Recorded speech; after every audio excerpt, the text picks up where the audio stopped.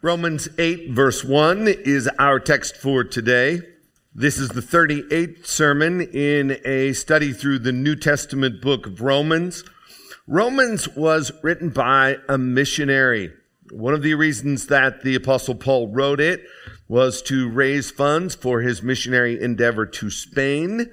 The heart of God is missions, and perhaps this God is calling you to be a missionary. Have you considered that? Have you prayed about that? If he has called you, are you willing to go?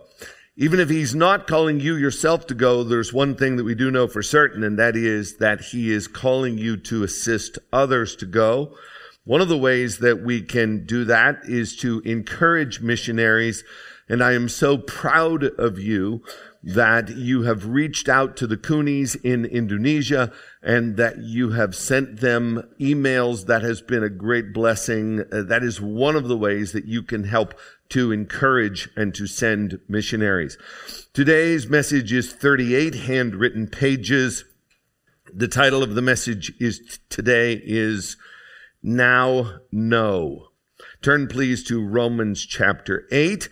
As you're turning, please remember that God loves you, and listen as I read our text for today. Hear the word of the Lord, Romans 8:1. There is therefore now no condemnation for those who are in Christ Jesus. Our Father in heaven, today it will be fairly simple to explain that we, because of the gospel, are not condemned. It is very straightforward in your word. But Lord, for us to feel this, for us to appreciate this, for us to be thankful for this, this will take the work of your Holy Spirit. And so, Lord, it is our prayer today that not only would we understand what it means not to be condemned, but Lord, today that we would appreciate that and that we would be thankful and rejoice in light of that beautiful gospel truth. It is in Jesus' name that we make this request. Amen. Today we have a 2-point outline, and our 2 points are these. Point number 1, now. Point number 2, no. In 2008, we sent our then 16-year-old son, Parker, to Georgia to live with Anna's parents for his senior year of high school. We did this for 2 reasons. Number 1, so that he could obtain Georgia State residency and go to the University of Georgia with in-state tuition. The second reason why we did this is so that he could play 1 year of high school football. As a homeschooler in New York City, that opportunity was not afforded him. He wanted to play 1 year of high school football. So in the summer of 2008, Parker worked very hard to get in shape. He had his heart set on playing high school football for the Armurchie Indians in Armurchie, Georgia.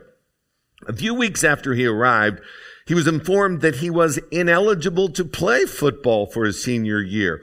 Apparently, there is a rule in the state of Georgia which says that you cannot transfer from one high school to another and play immediately. You have to sit out. Well, they made this rule, I think, so that big and powerful schools would not recruit the best athletes. But whatever their rationale was, he was ineligible to play. And he was devastated, and so were we. We were informed that he could appeal this disqualification by appearing before the Georgia State High School Rules Committee in Thomaston, Georgia, which was 151 miles away from Armurchie. And so I flew to Atlanta. I rented a car. I picked him up and drove him to Thomaston on Tuesday, August 19th, 2008. We were accompanied that day by Parker's 78-year-old grandfather, Bill, Anna's father. He went along for moral support, as did Parker's football coach, John Mullinax. And all 4 of us walked into the meeting that day with very little hope that we would get an exemption, which brings us to Romans chapter 8. Many consider Romans chapter 8 to be the most important or best chapter in all the Bible. They consider Romans as the best book in the Bible and Romans 8 to be the most important chapter in the most important book. Now, those opinions are subjective, but I don't know that I can argue with them. It is like a greatest hits album. What do we have in Romans 8? Well, among other things, we have the fact that the Spirit intercedes for us, and that all things work together for good, and that those whom he justified, he also glorified, and that if God be for us, who can be against us, and that we are more than conquerors through him who loved us, and that nothing can separate us from the love of God that is in Christ Jesus our Lord. And that is just to name a few. But our text today perhaps is the greatest highlight in the greatest chapter. It is Song 1 on side A of Paul's greatest hits, and it is what? There's no condemnation for those who are in Christ Jesus. Now, before we look at our text today and we accentuate our two main points, let me put the text into its context. Big context. Paul's primary reason for writing the book of Romans was chiefly to clarify some misunderstandings between Jewish Christians and Gentile Christians at the church in Rome. Before he gets to his main topic in chapter 9, he first establishes his credibility by spelling out his gospel, and he does so in great detail. In fact, that is the first 8 chapters of the book. The first section of the book of Romans is chapters 1, 2, 3, and 4, in which he presents the gospel. Chapter 1, Gentiles are guilty sinners before God. Chapter 2, Jews are guilty sinners before God. Chapter 3, everybody is a guilty sinner before God, for all have sinned and fall short of the glory of God. But that at the end of chapter 3, he says that there is salvation, there is justification by faith alone, in Christ alone, apart from the works of the law. And in chapter 4, that is illustrated in the life of Abraham. Faith alone in Christ alone.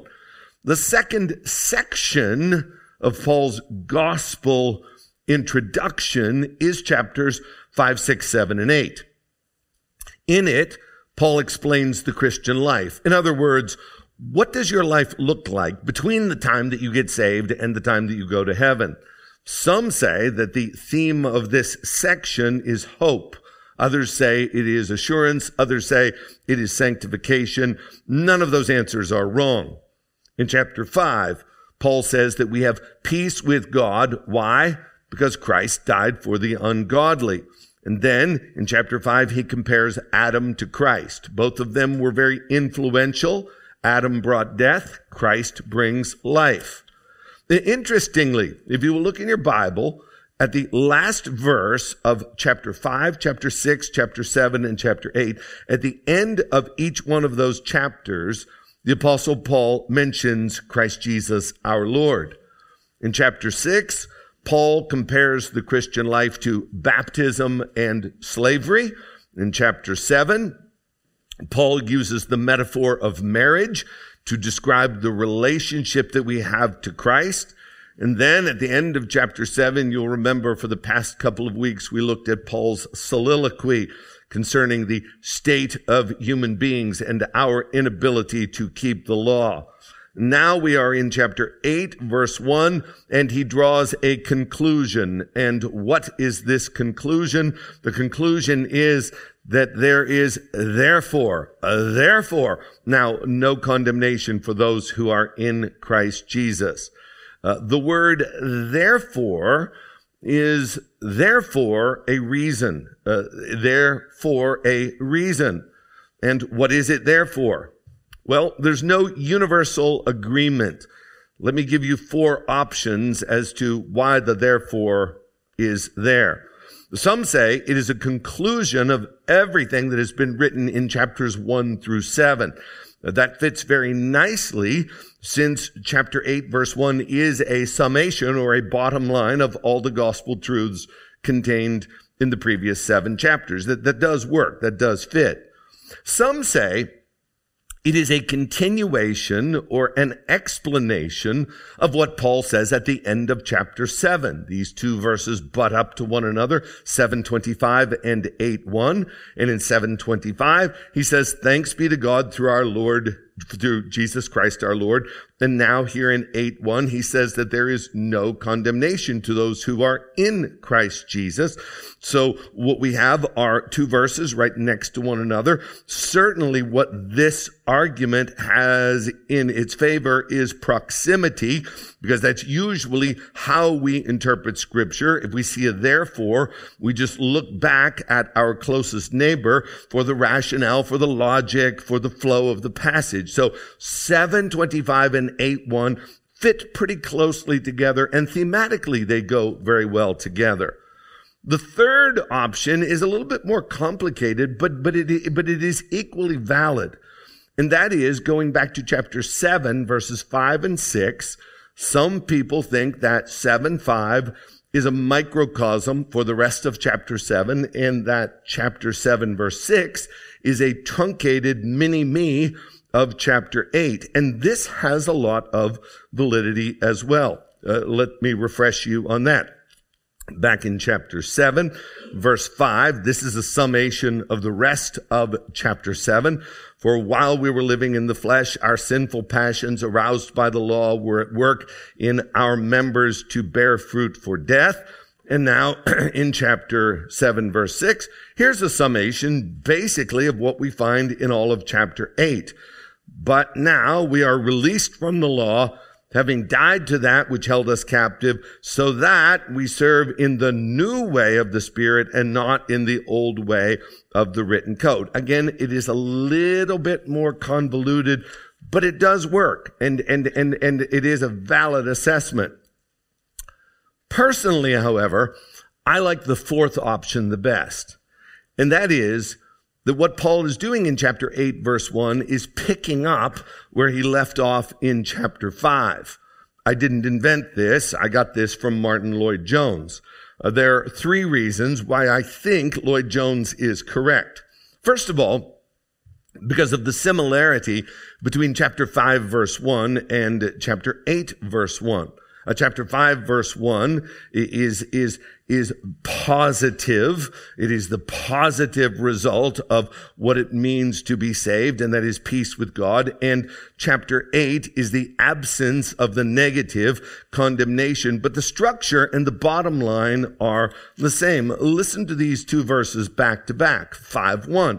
"Therefore, since we have been justified by faith, we have peace with God through our Lord Jesus Christ." And 8:1, "There is therefore now no condemnation for those who are in Christ Jesus." They are very similar. The second reason why I think it is a continuation of what has been taught in chapter 5 is because of the word condemnation. In all of Paul's writings, he is only going to use this particular word, condemnation, 3 times. Twice in chapter 5, and once here in verse 8. Listen to how fitting it is and how similar the language is and the tone is with respect to the word condemnation in 5 over to 8. Chapter 5, verse 16. And the free gift is not like the result of that one man's sin. For the judgment following one trespass brought condemnation, but the free gift following many trespasses brought justification. And now skipping down to verse 18. "Therefore, as the one trespass led to condemnation for all men, so one act of righteousness leads to justification and life for all men." And now just bleed that immediately into 8:1. "There is therefore now no condemnation for those who are in Christ Jesus." So I think that there is a blending of the themes, and naturally it flows from 5 into 8. The third reason, and this is the one that sold me, is that if you read 5:21, and then immediately, which is the last verse in chapter 5, and then immediately you read 8:1, it is seamless and it makes perfect logical sense. Hear the end of chapter 5, verse 21. So that, as sin reigned in death, grace might also reign through righteousness, leading to eternal life through Jesus Christ our Lord.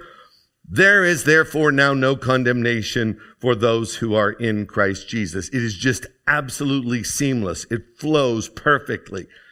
Which begs the question, why do we have chapters 6 and 7? And here's what Lloyd Jones says, and I think he's right. He says that they are parenthetical, a parenthesis, an excursus, a brief sidetrack, not a meaningless rabbit trail, but a supplementary parentheses. 6 and 7 are essential portions of Scripture, in that they correct some misunderstandings that were common amongst the people in Paul's audience. 6 and 7 are essential in that they answer some practical questions which might have caused some confusion. Paul anticipates that these questions are going to come, and so he gives us chapters 6 and 7. But, as Lloyd Jones says, they are not in the mainstream or the overarching flow of the argument and the explanation of the gospel that Paul is given. Let me quote Lloyd Jones, who puts it this way. The business of chapter 6 is to show positively what our union with Christ does and achieves and will achieve. Chapter 7 is mainly concerned to show what the law cannot do. Chapter 6, what Christ can do. And then he goes on to say, it was simply a digression, meaning chapters 6 and 7, a parenthesis to prove to those who were not clear about this that they really must stop thinking about the law and its observance from the standpoint of either justification or sanctification. End quote. And did you get that? I have a reasonable degree of certainty today that you did not. So let me simplify this in putting it this way. The word therefore appears in chapter 8, verse 1. And it is therefore a reason. And it is pointing back to something which was previously said and drawing a conclusion. And nobody knows for sure exactly what that is. But your pastor and Martin Lloyd-Jones think that it is a logical conclusion drawn from the end of chapter 5 into what is being now said in chapter 8, with chapters 6 and 7, both being side issues off of the main argument. Essential, but off of the main argument. So with that context in place, let's look at our 2 points today. Now and no. Point number 1, now. The text does not say there is no condemnation. The text says there is therefore now no condemnation. Now, N-O-W. Now that word is significant. It is a reference to a current status of all saved individuals based upon the gospel reality that Christ has now died and that he is risen and that he is seated at the right hand of the throne of the majesty on high. The now speaks to our assurance of salvation based upon what Christ now in the gospel has done. The word is significant. It speaks to our assurance of salvation in the now. And assurance of salvation requires faith, because nobody in this room is in heaven. Nobody in this room has ever been to heaven. Therefore, we could ask the question, am I going to make it to heaven? And Romans chapter 8, verse 1, by using the word now, says that you are. Let me explain. We will sometimes sing the peppy hymn, when we all get to heaven. When we all get to heaven, what a day of rejoicing that will be. Future tense. When we all see Jesus, we'll sing, future tense, we'll sing and shout the victory. Well, amen. I love that song, and that is true. But as I said, it is future tense. We are not yet in heaven. You see, when you get to heaven, here are some things that you will not have. You will not have hope. You will not have doubts. And you will not need faith. It will all be right in front of you. There will be nothing to hope for because you have it already. There's going to be absolutely no doubt as to whether or not you're going to make it, for you will have made it already. And you're not going to need faith, for what you will have will be sight. It'll be right in front of you at the time. What a day of rejoicing that will be. Well, amen. But the question is, what about now? Today? We are not in heaven right now. You know where we are? We are in now. That's where we live now. And it is a comfort, Paul says, now, N-O-W, to know that in the future, when we stand to be judged, that there will be no condemnation. There currently is no condemnation, but there will never be any condemnation. Never will know it. For our purposes, now, what is really precious is that we today, now, already can be assured that there is no condemnation for those of us who are in Christ Jesus. Now we are free from condemnation. Now that Jesus died for our sins. Now that he has defeated death. Now that he has washed away our sins. There is therefore now no condemnation. Let me be clear. This assurance of salvation, this confidence, this glorification, this sure hope of heaven is only for the saved. It is only for those who are in Christ Jesus. This is not universalism. When we sing, when we all get to heaven, we there is referring to those who are born again. You must be born again, for if you are not born again, you will neither see nor enter the kingdom of heaven. Now, does the assurance of future glory give you peace and joy in the now? It ought to have some practical application. In your day-to-day walk now, do you treasure and value and rejoice at the assurance that you will not ever be damned? So Parker and Anna's father Bill, age 78, Coach Mullinax and I walk into the Georgia State Athletic Association in Thomaston, Georgia on Tuesday, the 19th of August, 2008. We were met by three distinguished men who would hear our case and decide Parker's fate. They were polite, but they certainly were not warm. They explained the rule. The rule was that transfer students are ineligible unless there were extenuating circumstances. Parker's coach went first to plead Parker's case, and he appealed to the board, claiming that Parker was not a very good football player. He's a great kid, but I'm telling you, he ain't no football player. Yeah, we ain't going to win no more games because we got him. He ain't no athlete, so don't worry about this kid being a ringer. He's on the team. We love him, but he ain't helping us none.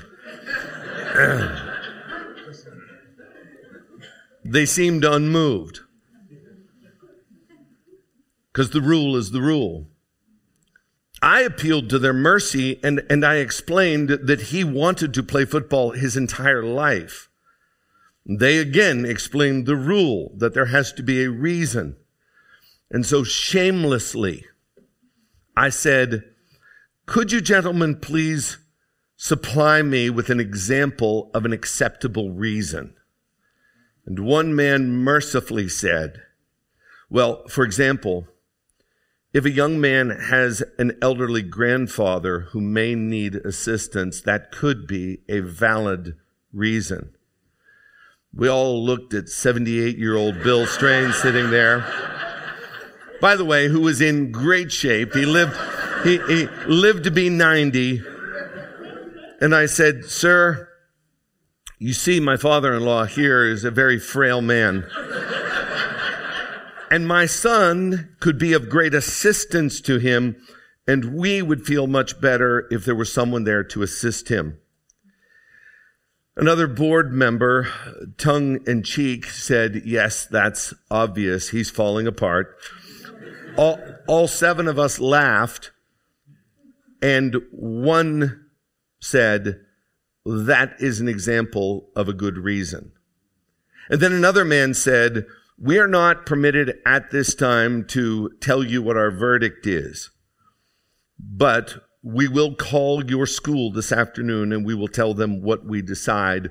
And we just want you to know that when you get the report, you will be receiving very good news. We shook hands, we walked out, and as we're standing on the parking lot, I'm ready to get in my car and drive back to the airport. I'm saying goodbye to Parker. He is crying. Coach Mullinax looks over him and says, oh, I can't look at that. I'll get all emotional. Let's just get out of here. He got in his car and fired up a cigarette and drove away with my son and my father-in-law. What were my emotions as I was driving to the Atlanta airport? I was as happy as a lark and as light as a feather. But wait a minute. The verdict had not yet been called in. But we knew now, N-O-W, that the ruling would be favorable, would be yes, and that we would be granted the exemption. Even though the ruling was not in, I knew what the ruling would be. And Paul gives us this little 3-letter word, now, N-O-W, and he gives it to all who are in Christ Jesus. And it means the world, because even though we have not yet gone through the judgment, we are told by God that now, even though we are not yet in heaven, even though we have not yet passed through the judgment, even though the school has not yet officially been informed, today, we know with absolute certainty that we will never see hell and that we will never know God's wrath nor condemnation. We will never be condemned. And because there is therefore now no condemnation to those who are in Christ Jesus. See, the horror and the bondage of the Roman Catholic Church says this: you just keep trying. You just keep pressing on. You'll find out in the final day. But you can't know for sure. The gospel says right now you can be absolutely sure. 1 John 5:13. I write these things to you who believe in the name of the Son of God, that you may know with certainty, 100% certainty, that you have eternal life. And so I ask, do you currently possess that assurance, that security, that confidence, that faith that you will be there based upon what God has said concerning you right now? And some people say, well, I have a really weak faith. I don't have a strong faith.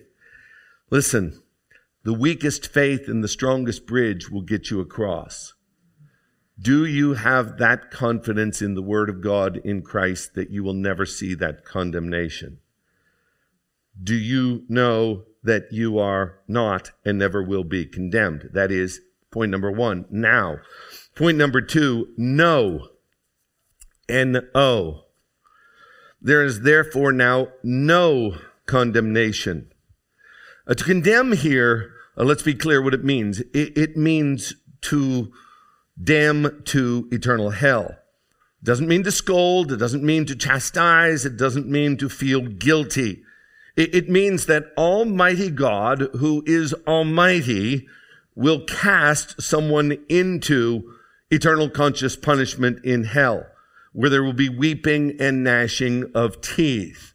Please don't think that gnashing of teeth is what happens when you stub your toe and you grit your teeth because you are hurting. The gnashing of teeth in Scripture does not mean that you are in agony. It is gnashing of teeth in that there is an intense hatred toward God. It is, I hate him. Jonathan Edwards says one of the reasons why hell will be eternal is because man never stops sinning even when they are in hell. There is an intense hatred toward God, and there is eternal conscious punishment, and there is no escape, and there is no second chance, there is no bail, there is no parole. Condemnation. Revelation 20:15. If anyone's name was not found written in the book of life, he was thrown into the lake of fire. Condemnation. Matthew 25:41. Depart from me, you cursed, into the eternal fire prepared for the devil and his angels. Condemnation. 2 Thessalonians 1 verses 8 and 9. In flaming fire, inflicting vengeance on those who do not know God and on those who do not obey the gospel of our Lord Jesus Christ. Condemnation. They will suffer the punishment of eternal destruction away from the presence of the Lord and from the glory of his might. Condemnation. Matthew 10:28. Fear him who can destroy both soul and body in hell. Condemnation, condemnation, condemnation. There is condemnation. There is a hell. God is a God of vengeance. God is not mocked. And every person in this room is deserving of hell. We have earned it.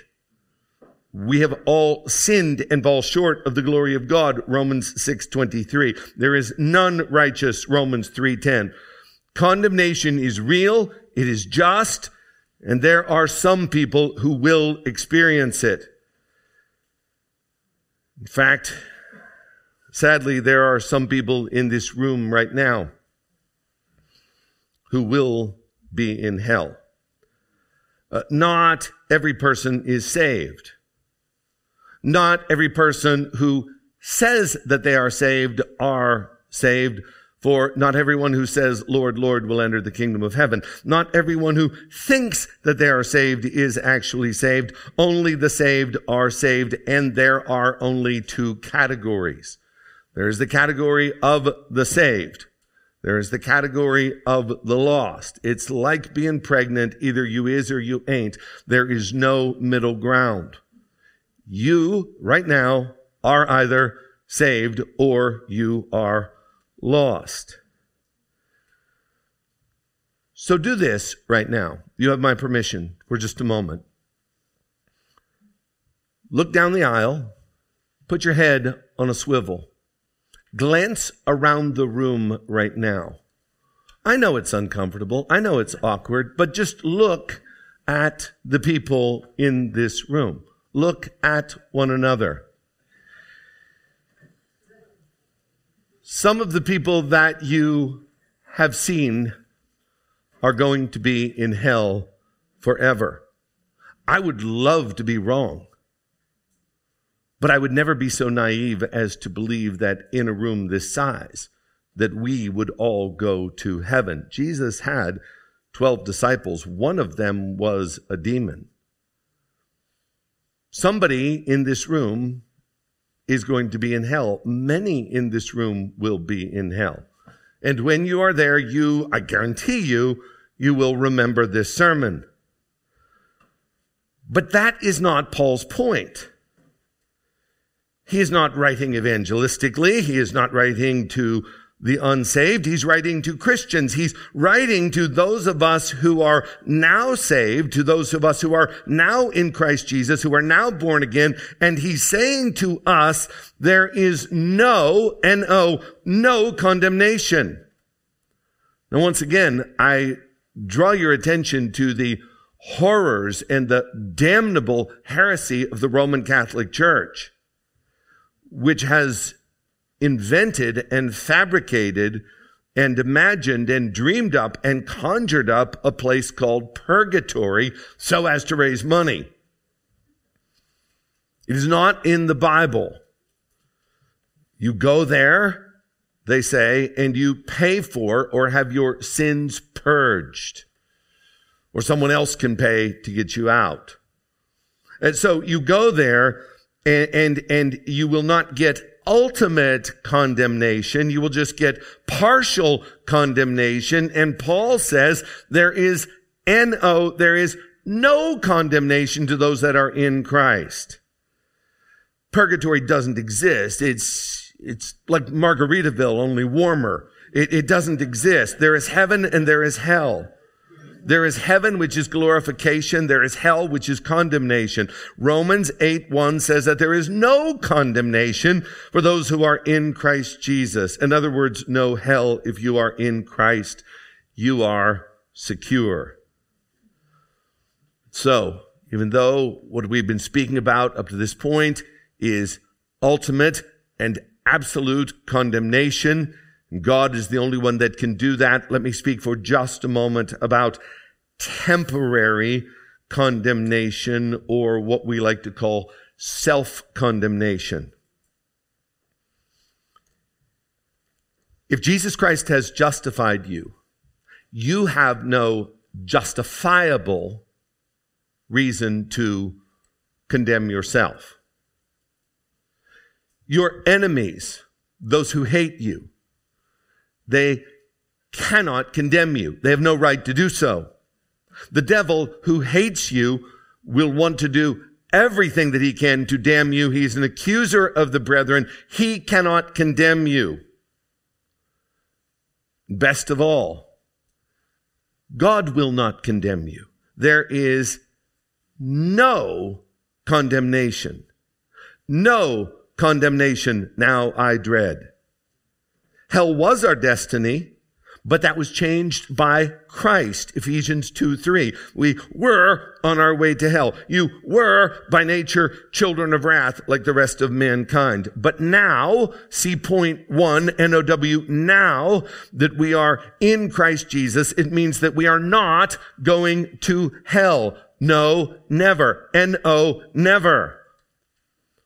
Not only are you not going to hell in actuality, but according to Romans chapter 8, verse 1, God wants you to know, K-N-O-W, now that you will never go there. And so whatever the therefore means, whether Lloyd Jones and I are right or whether we are wrong, here's what we know for certain that Romans chapter 8 does mean, and it is that God wants you to conclude that you are not going to be damned. No chance. If you are not in Christ, I do want to speak evangelistically for just a moment, even though that is not what Paul is speaking of here, but I do want you to know that you will be condemned to hell, and justifiably so. But this is a word to Christians. And I would tell you today, please never stop meditating upon the fact that there is a hell, but you aren't going there. And since there is ultimately, actually, no condemnation, there should then be no figurative or temporary condemnation now. In other words, there is no objective reason why we who are in Christ should condemn ourselves. And I think sometimes people practice self-condemnation in order to demonstrate their humility and their piety. When in actuality, self-condemnation for a saved person is a sin of pride. It is an ugly sin. And what it essentially says is, I'm going to let Jesus pay for my sins in part, and I'm going to pay for them in part. And I'm not going to accept or act as though I have received full and final pardon, but I'm going to show you how holy I am by condemning myself. I want to take care of my own sins. Yes, we are to take sin seriously, and we are to mourn and to grieve so as to repent. and then so as to be restored by the blood of Jesus. 1 John 1:7, for if we walk in the light as he is in the light, we have fellowship with one another, and the blood of Jesus Christ cleanses us from all sins. For if we confess our sins, he's faithful and just to forgive us our sins and to cleanse us from all unrighteousness. We are, as Christians, convicted of our sins, not so as to wallow in them and to beat ourselves up in them, but so that we will repent and be cleansed by the blood of Jesus Christ. But there is a difference between godly sorrow that brings you to repentance, 2 Corinthians 7:10, and prideful self-condemnation and wallowing. And I think that it is a grievous and narcissistic insult to God and a denial of the grace of God for you to condemn yourself when Christ has died for you and paid in full for your sins and removed your condemnation. Be like Parker going back to his school and saying, I'm going to sit out this year because the rule says you can't transfer. Parker, put your uniform on and play. You are no longer condemned. In John chapter 8, which Geneva just read, you have a woman who's taken in adultery. Jesus says, he who is among you, let him, without sin, let him cast the first stone. And from the oldest to the youngest, they all walked away. What did Jesus say to this woman in John 8:10? Woman, where are they? Has no one condemned you? And she said, no one, Lord. She could say that because she had not been hit with a stone. And Jesus said, neither do I condemn you. And Jesus said, neither do I condemn you. And Jesus said, neither do I condemn you. Go, and from now on sin no more. Neither do I condemn you. That's what the boss says. Do you know why he can say that? Do you know why there is no condemnation for those who are in Christ Jesus? It's because Jesus himself took all of our sins.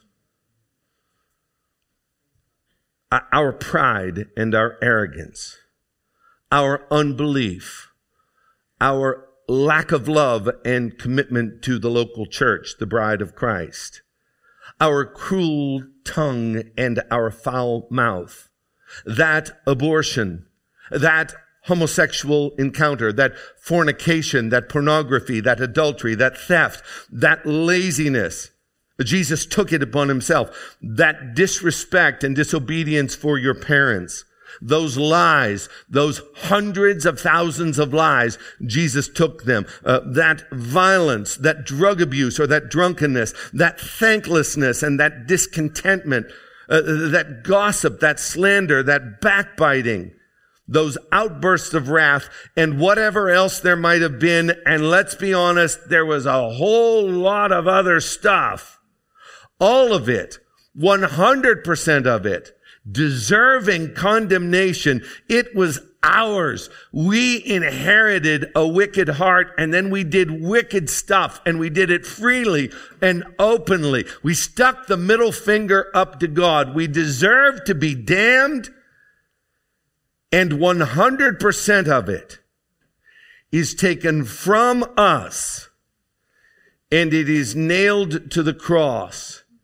And he, the spotless Lamb of God, becomes a curse for us. Galatians 3:13. Christ became a curse for us. Cursed is everyone who hangs on a tree. When those nails went into his hands and his feet, he on that tree becomes a curse, and he takes all of those sins. 1 Peter 2:24. He bore in his body our sins upon the tree.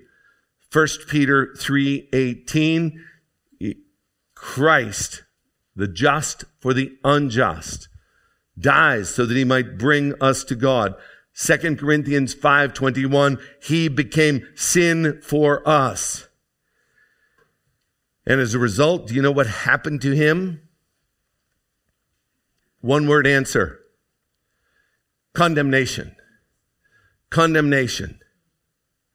He never committed a sin, but he was condemned for all of your sins. I'm forgiven because you were forsaken. I'm accepted, you were condemned. God the Father made his soul an offering for guilt.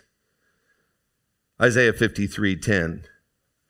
By his blood, his death, his sacrifice, his suffering, he took the condemnation you deserve. How much of it did he take? Hey, Jesus, looking at the bill here, let's go 50-50. You pay half, I'll pay half. 90-10. If you could just take care of 90% of my sins, let me take care of the other 10%. No. Do you know why you are not condemned and never will be? Because Jesus paid it all. The gospel is of first importance. No, no condemnation. God is holy and he will condemn all sin. Either Jesus was condemned for you or you will suffer eternal condemnation. Our text today clearly says this no applies to those who are in Christ Jesus. Now, we don't have time today to unpack the phrase in Christ Jesus. We're going to do that, Lord willing, next Sunday. But you do not have to wait until next Sunday to understand the doctrine of union with Christ in order to actually be joined to Christ. Right now, all you need to know is that you are a guilty sinner and that you can right now call out to Jesus in faith and ask him to save you. Do it right now. See point number 1, N-O-W, now. I'll explain it next week, but you don't need a full explanation of it in order to be saved. Truthfully, you don't need an explanation as much as you actually need Christ himself.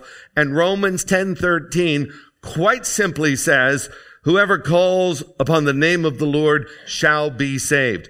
Call upon him right now and be saved.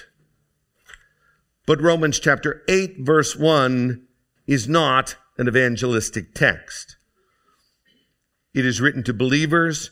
And so, dear saint, today, I want you to be the ones who zero in on the no. No condemnation. 3 observations. Number 1, intentionally contemplate gospel benefits on a daily basis. Meditate upon the word day and night. Psalm 103 verse 2. Forget not all his benefits. Why does it say forget not all his benefits? Because there is a propensity in us to very quickly forget all of his benefits. Now, we only covered 2 today. Your status now is secure, and secure as it ever will be, and that there is no condemnation. That's in half a verse of the Bible. The Bible is 1,189 chapters, and it is a bottomless well of promises, sure promises and spiritual blessings. And we who are in Christ need to be daily reminding ourselves of these things. Why? Because there are conflicting messages which will come to us all the time.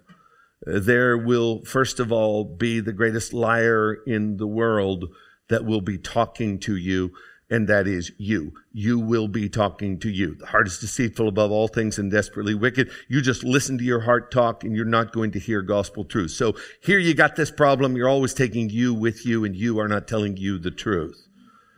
And then you have a world, whether it is the news media or whether it is the person in the cubicle next to you who is vile and undone, or whether it is the entertainment industry or whether it is just what you see on the side of a bus. We're just living in a fallen world.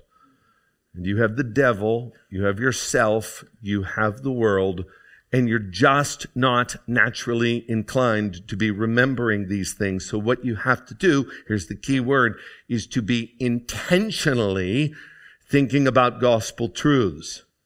And if you carried in the forefront of your mind sure promises that there is now no condemnation and that there never will be, it certainly would impact your attitude. Now, I'm not talking about mind over matter. I'm not talking about the power of positive thinking. These are not gospel fairy tales. These are gospel realities. And so meditate upon them, and you cannot meditate upon them if you are not in the Word. So read the Word. Read it slowly, think about it, meditate upon it, and allow gospel realities to bring you joy when you consider what we have and who we are in Christ Jesus. Observation number 2, be heavenly minded right now. Well, I'm not in heaven. I know that, but we are to think as though we are. Allow the assurance of heavenly bliss to invade the present such that the things of earth will grow strangely dim in the light of his glory and grace. Colossians 3:1 and 2. If you have been raised with Christ, and you have, well, what should we do? Well, then seek the things that are above, where Christ is seated at the right hand of God. And then verse 2, set your minds. This is an imperative. This is something that you're going to do. This is something that involves your thinking. This is a volitional choice. This is an act of obedience. Set your minds on things that are above and not things that are on earth. Today, now, N-O-W, today, February 18th, 2024, you should be thinking about heaven. Now that Christ has been raised, now that you are saved, now that you enjoy assurance of heaven.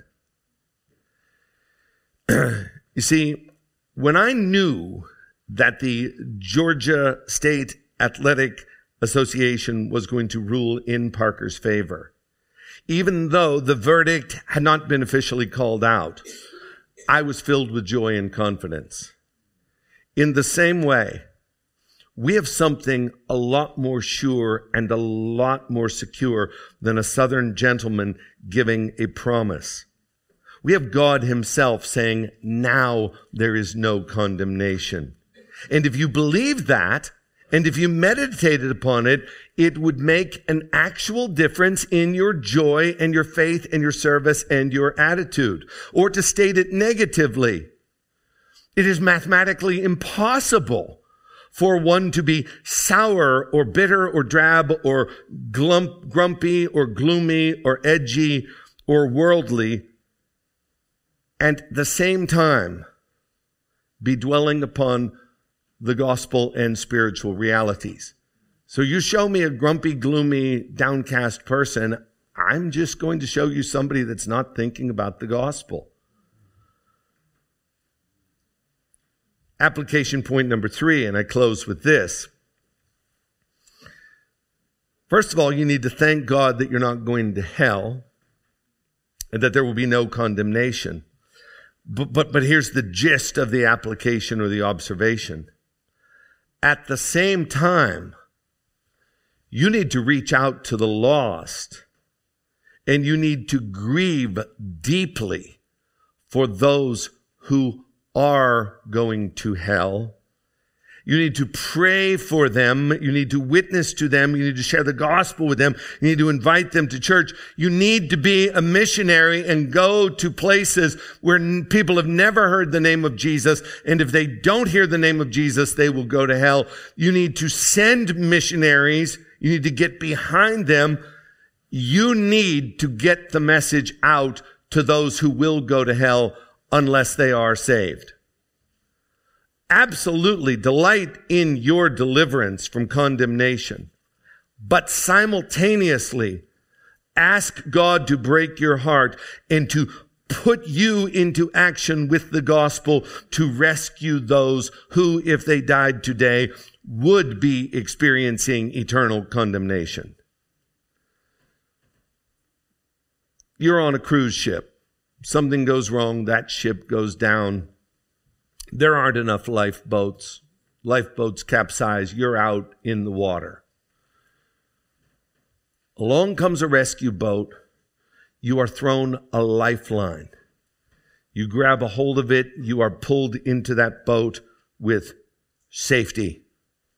Miraculously, your telephone is still working and you still somehow have a signal. Are you going to get into that rescue boat and immediately start calling your friends and calling your family and telling them about what a crazy adventure you had? No. You are going to get into that lifeboat and immediately you yourself are going to maniacally start looking for an extra lifeline, and you are going to put it out there for the perishing, and you're going to do everything that you can to save as many souls as you can,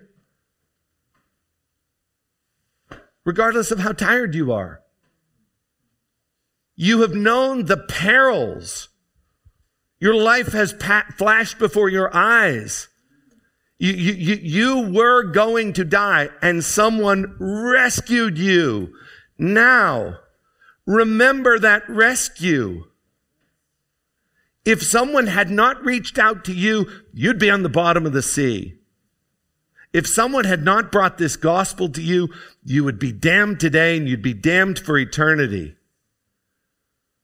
Just as someone threw out a lifeline to you, throw out lifelines to those that are perishing, no matter how excited you are about your own salvation.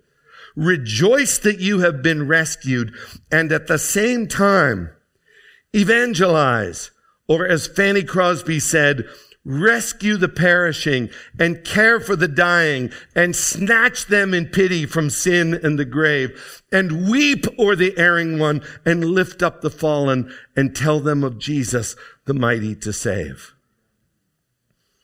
We need to love lost sinners. Do you know why? Because God loves them too, and because God loves you, and because he saved you. I hope you didn't forget that. All right. 187 down, 246 to go, which means what? Means we're getting there. Father in heaven, for the saint today with weak faith, I pray that you would grant them assurance. And I pray that you'd grant them joy and delight in knowing that right now they are secure and that they will forever be secure. Lord, for all of us, may we be preaching the gospel to ourselves and delighting in the fact that you have saved us, and may our mind be on heavenly things. And Father in heaven, would you please forgive us of our selfish lack of concern for the perishing. Lord, please give us boldness. Lord, please give us strength. Oh God, give us a burden for the lost. Please save your elect for your glory. In Jesus' name we pray. Amen.